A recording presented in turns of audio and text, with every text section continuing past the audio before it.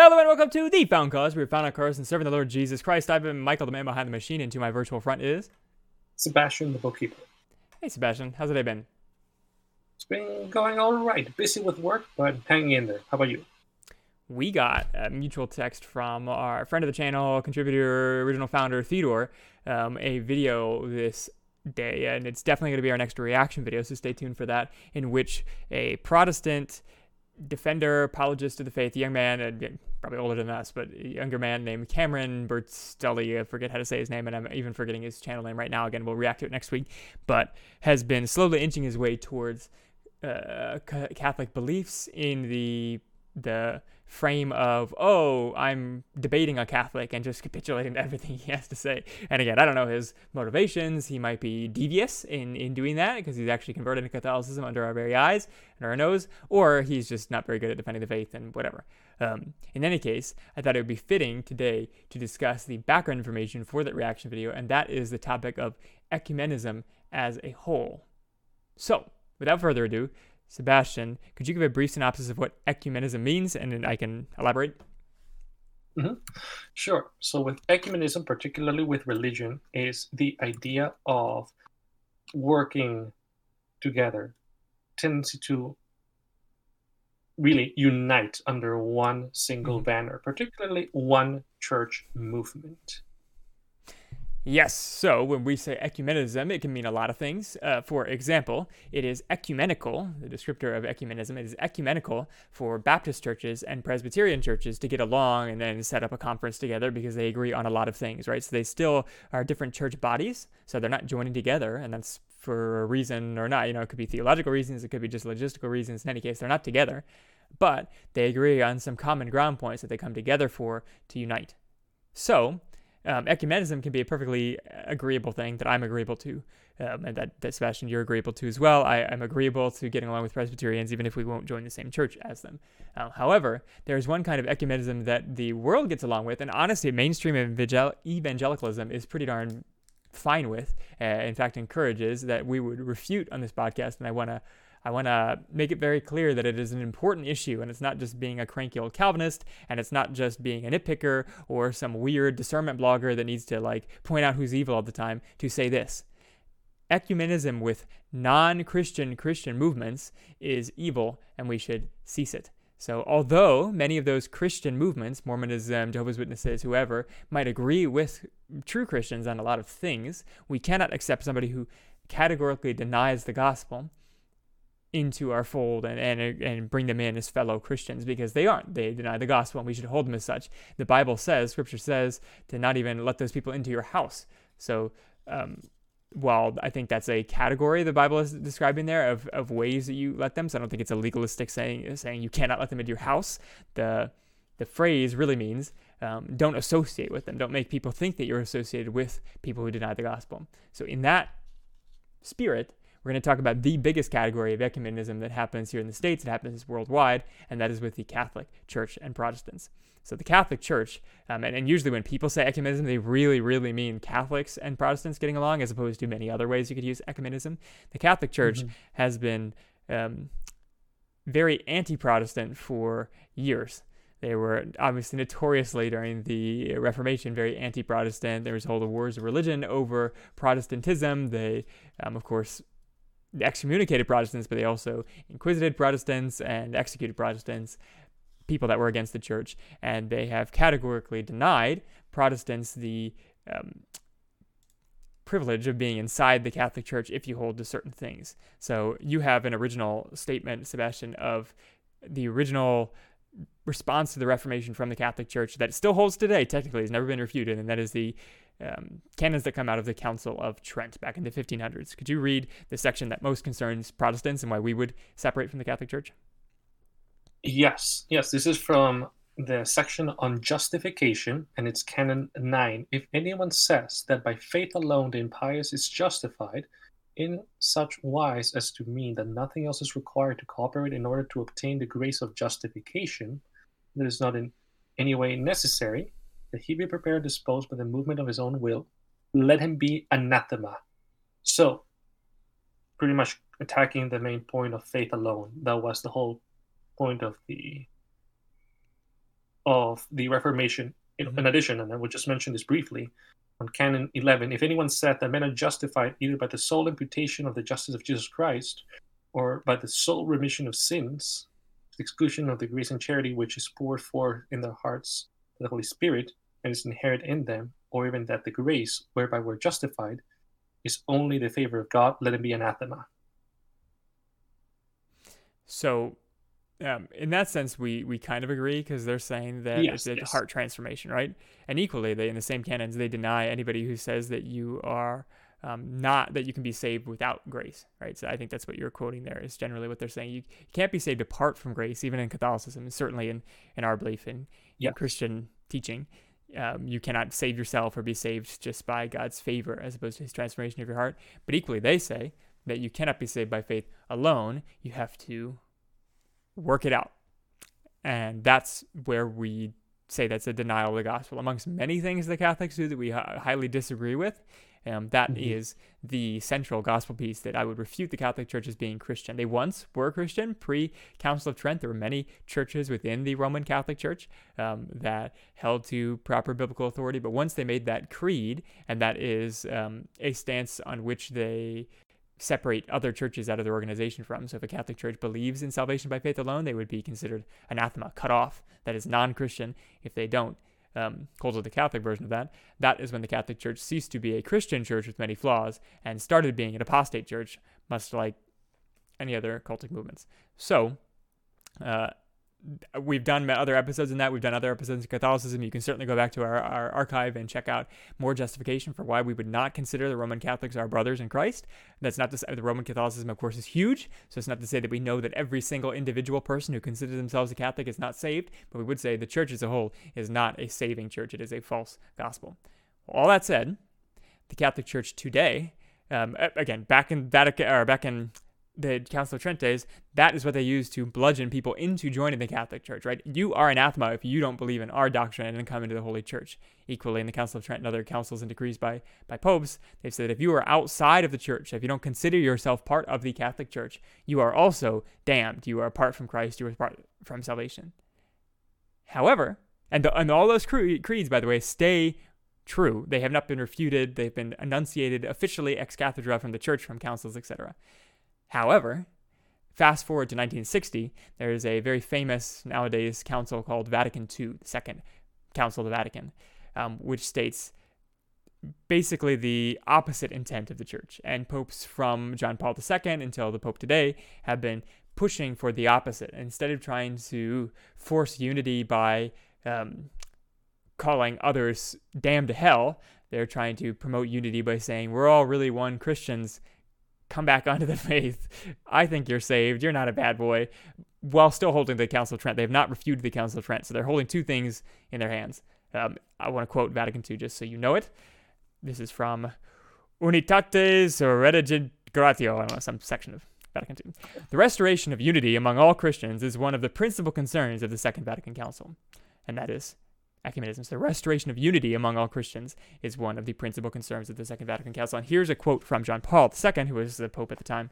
He says, "Thus, it is absolutely clear that ecumenism, the movement promoting Christian unity, is not just some sort of appendix which is added to the Church's traditional activity. Rather, ecumenism is an organic part of her life and work, and consequently must pervade all that she does and is."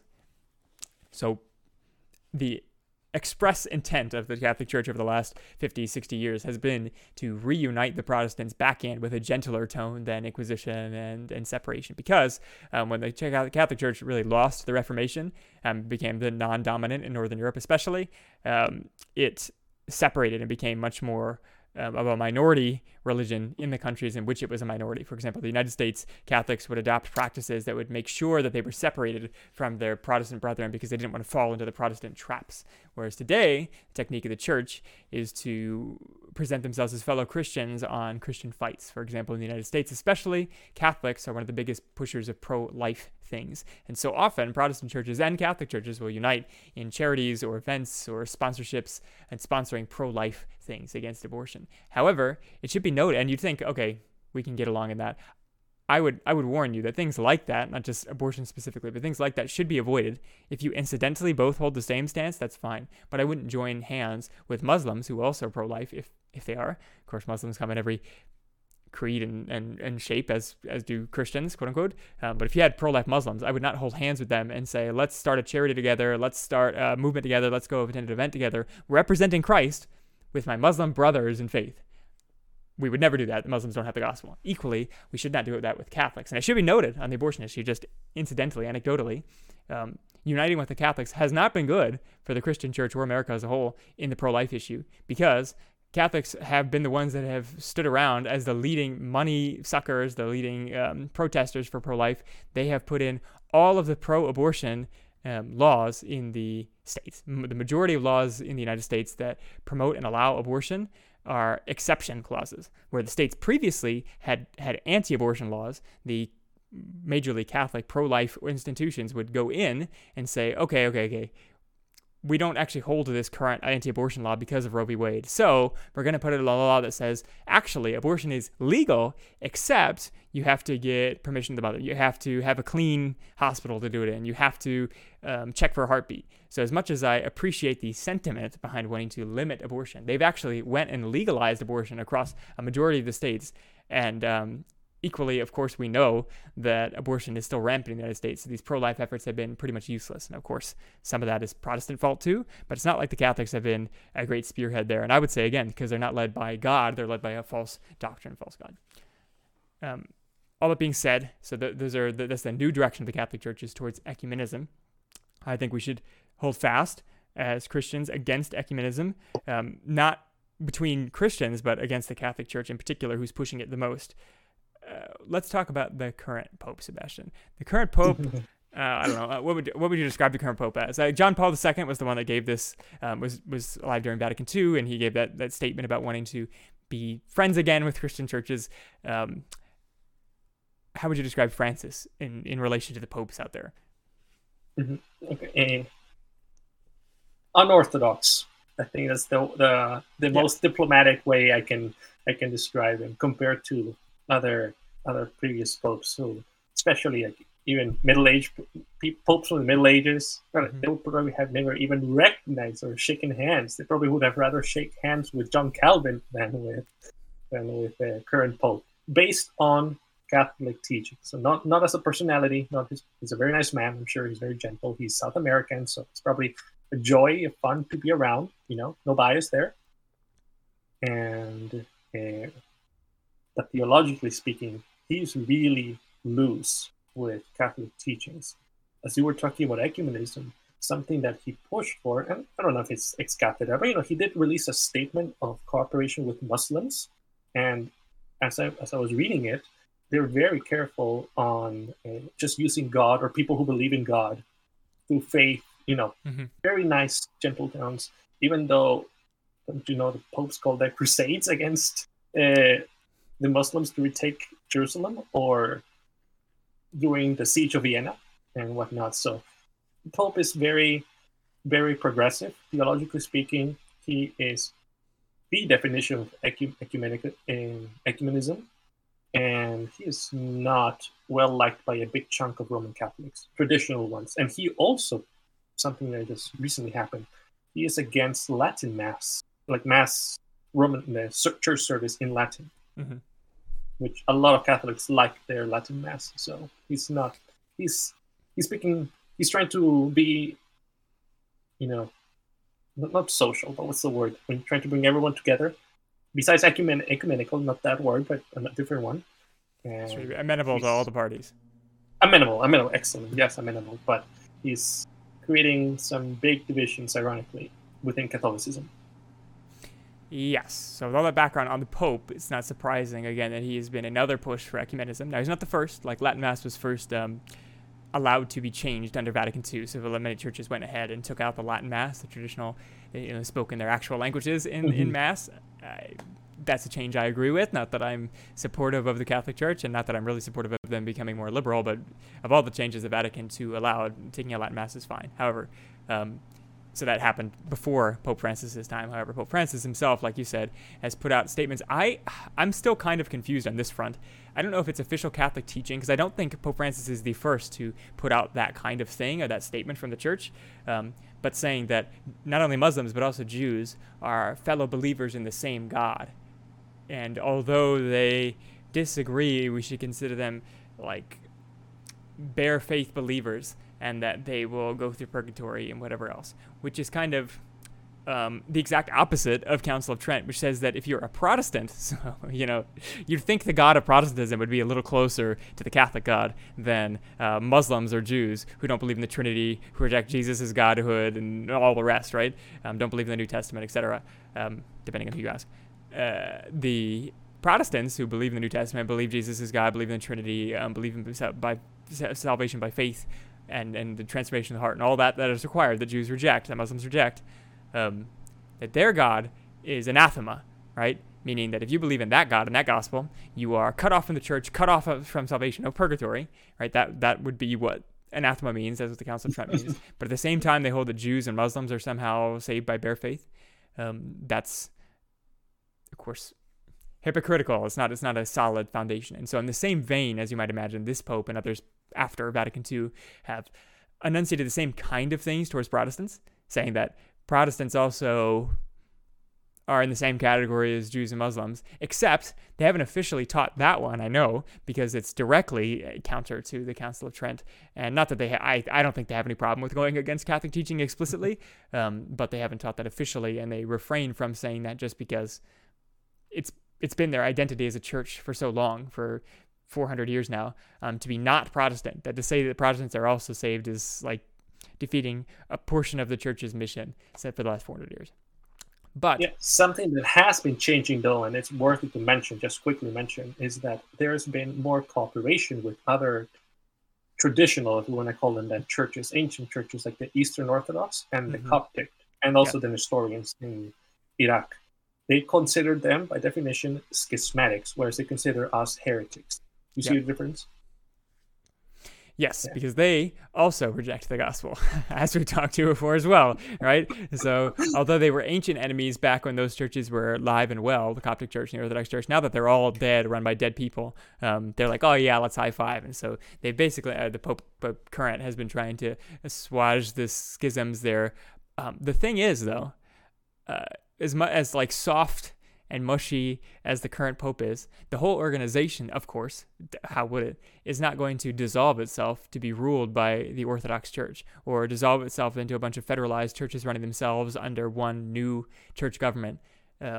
They, of course, still ask that you send all money to the Vatican, that you send tithes to the Vatican, that you officially recognize the Pope as the vicar of Christ on earth and as the head cardinal. And so these healing of schisms that the Pope has had media publish about him, and meetings with the Eastern Orthodox Church and the Coptic Church and the Armenian Church and whatever else, they're not really mending the schism, because the Eastern Orthodox Church is never going to submit to the Pope.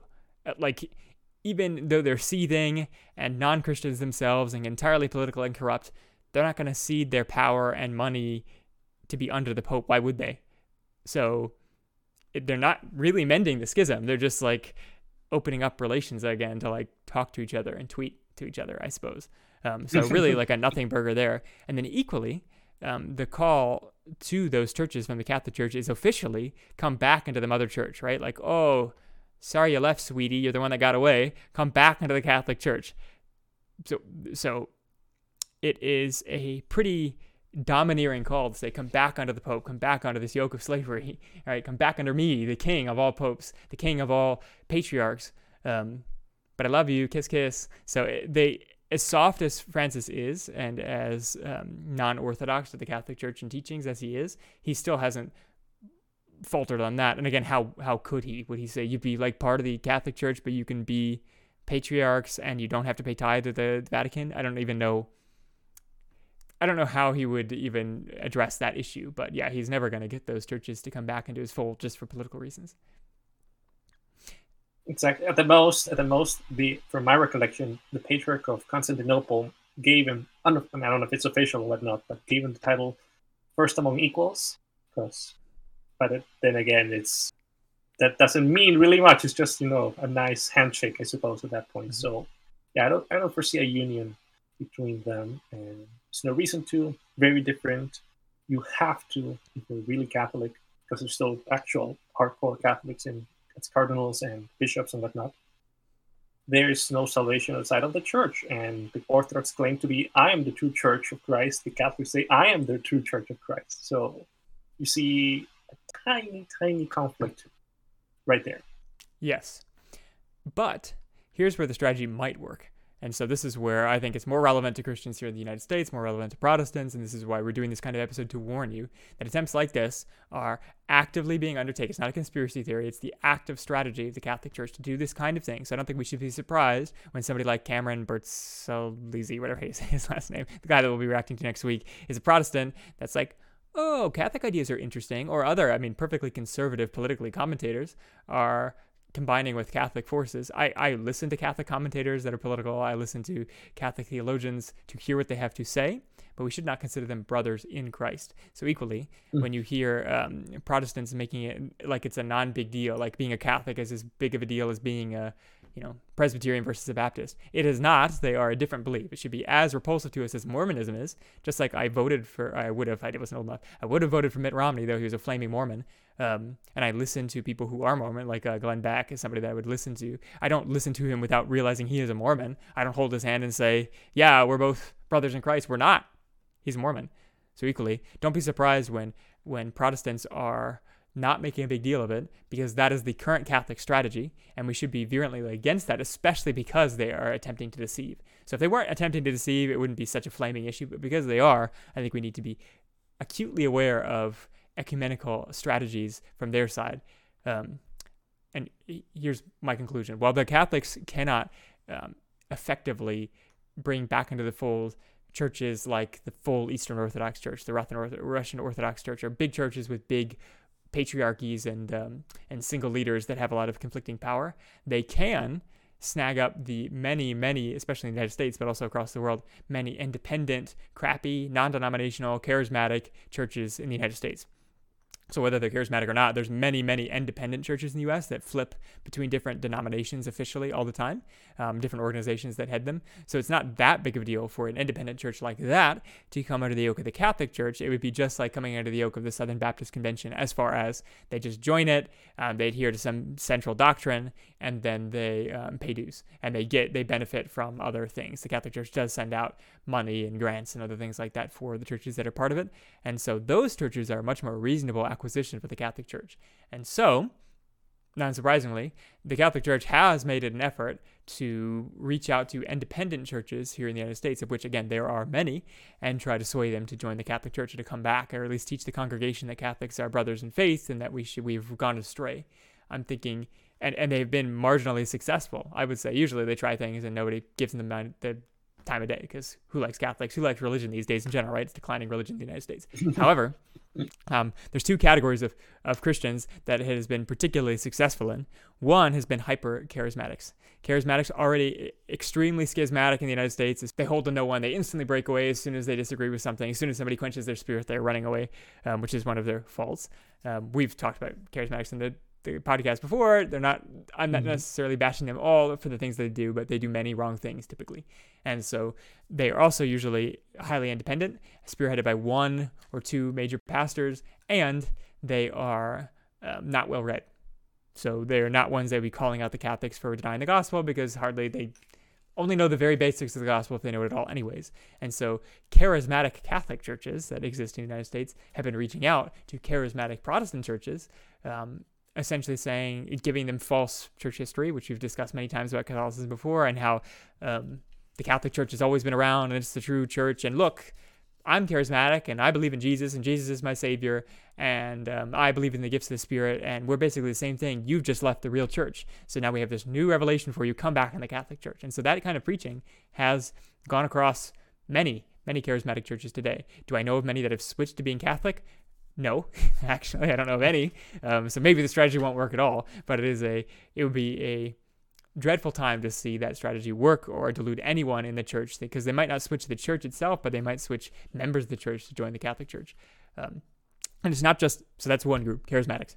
are being targeted by the Catholic Church here in a decently successful rate, i.e. the Catholic Church is able to preach in front of Protestants and say that kind of drivel.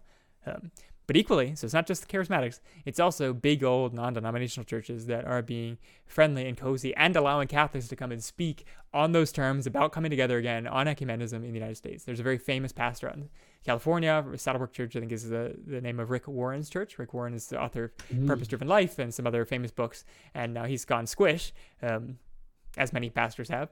And in that squish, way before, like 10 years prior to becoming a liberal squish, he also was allowing Catholics in to say that very thing, right? The Catholics would say, he wouldn't say it from the pulpit, but the Catholics would come in to the church gathered and say, we're all one in Christ, we're all brothers in Christ, we should come back to the church and all get along. And so I would not be surprised if many members of Saddlebrook and others, Saddleback, that church out in California, have not only considered Catholics brothers in faith in Christ, but also they themselves maybe join Catholic churches, marry Catholic people, whatever, which I think, again, is a big mistake for the children of those marriages, for your own faith, for rejection of the gospel yourself.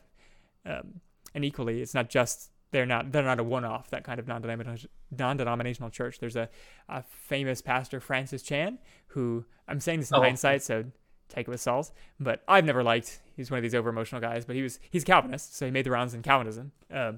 And he is now suddenly into the Eucharist and the fact that we've left the Catholic Church. So has he become a Catholic? No, not official. But he's, for the last 5 years, I think, he's been making videos about how we've made all this mistake and misunderstanding the Eucharist and why we've, because of course that's the real reason we reject the Catholic Church is drivel about the Eucharist. Not really.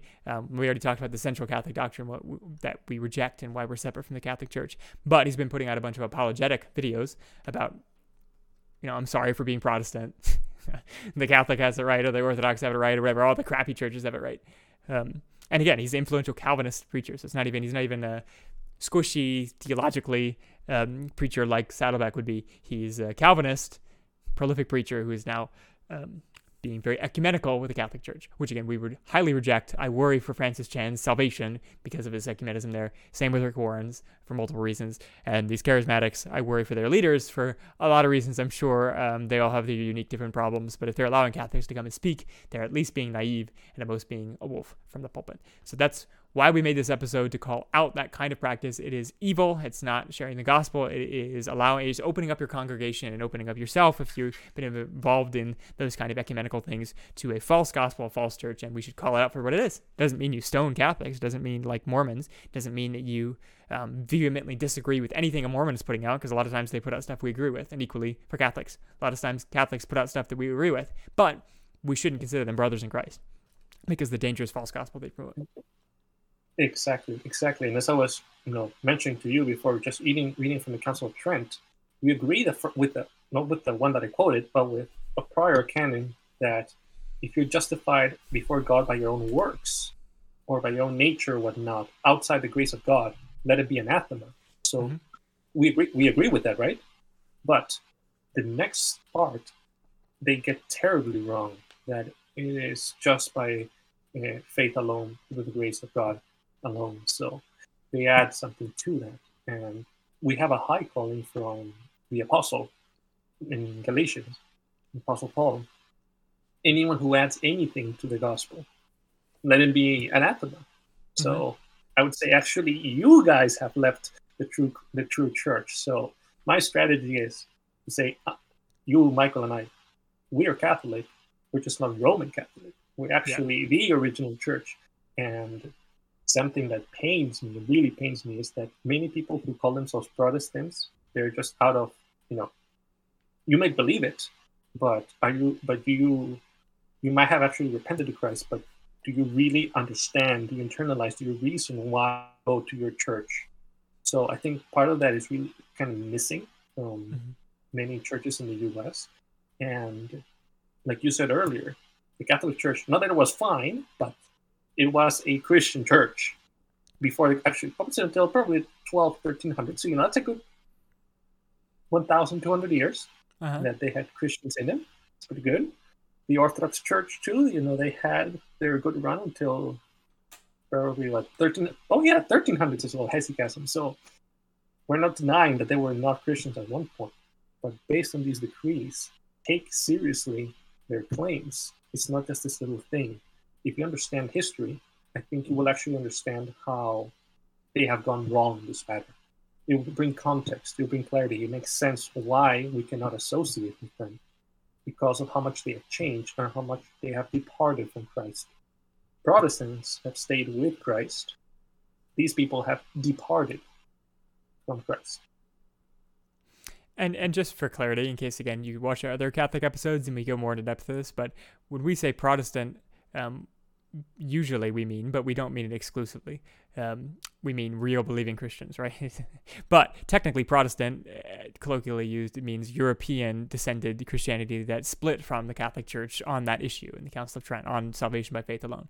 So I wouldn't hold that just because a church is not Protestant, isn't from the European tradition of Christianity, that they are not saved. However, most church groups that you think of that are non-Protestant official are probably also gospel deniers. So I hold open to ecumenism with those who believe the same gospel as me, but just because somebody says they love Jesus or they believe in the Trinity does not mean they are a fellow brother and sister in Christ. So that's the trouble with the Catholic Church. Equally, and let me just quote on the gospel issue, again, we've discussed this further in depth, and we quote a lot more of the Bible and reasons why we separate from the Catholic Church. It's not just that portion of the Council of Trent, but that is a major reason. I would quote Ephesians 2, 8-9, which says that, "For by grace you have been saved through faith," which Catholics 100% agree. They say, yes, by grace we've been saved through faith.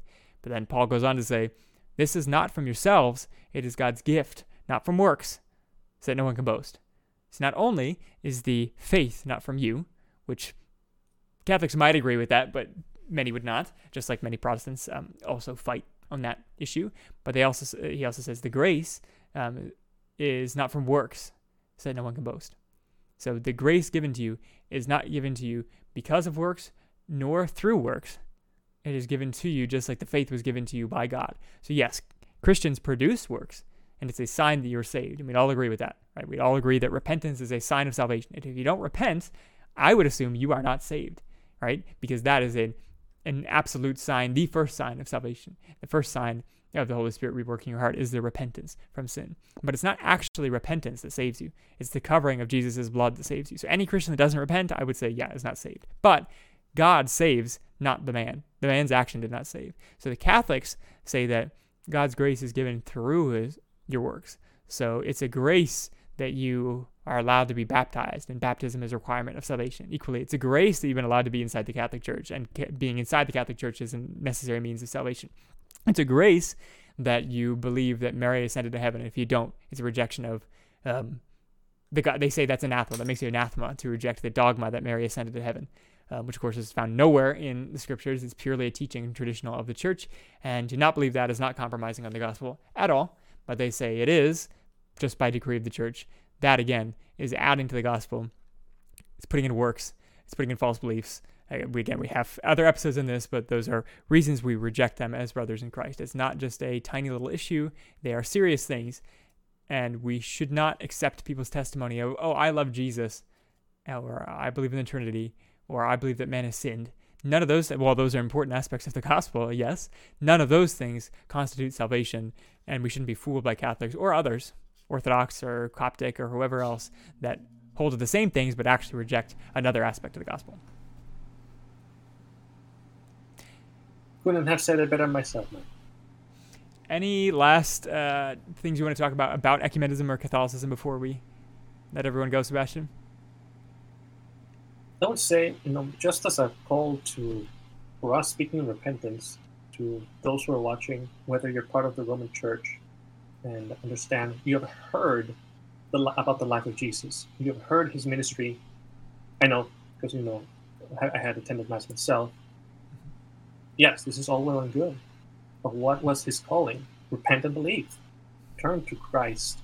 And as we know from the book of Hebrews, Christ has died once and for all.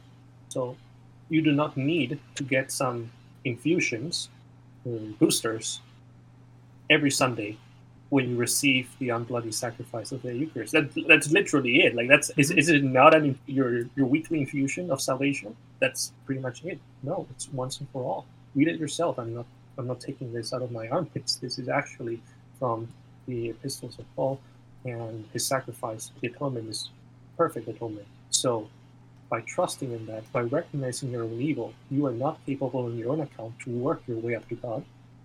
Clearly, otherwise, why would Jesus have to die? Turn to him and him alone, and he is a perfect Savior. You don't need to go on a hamster wheel.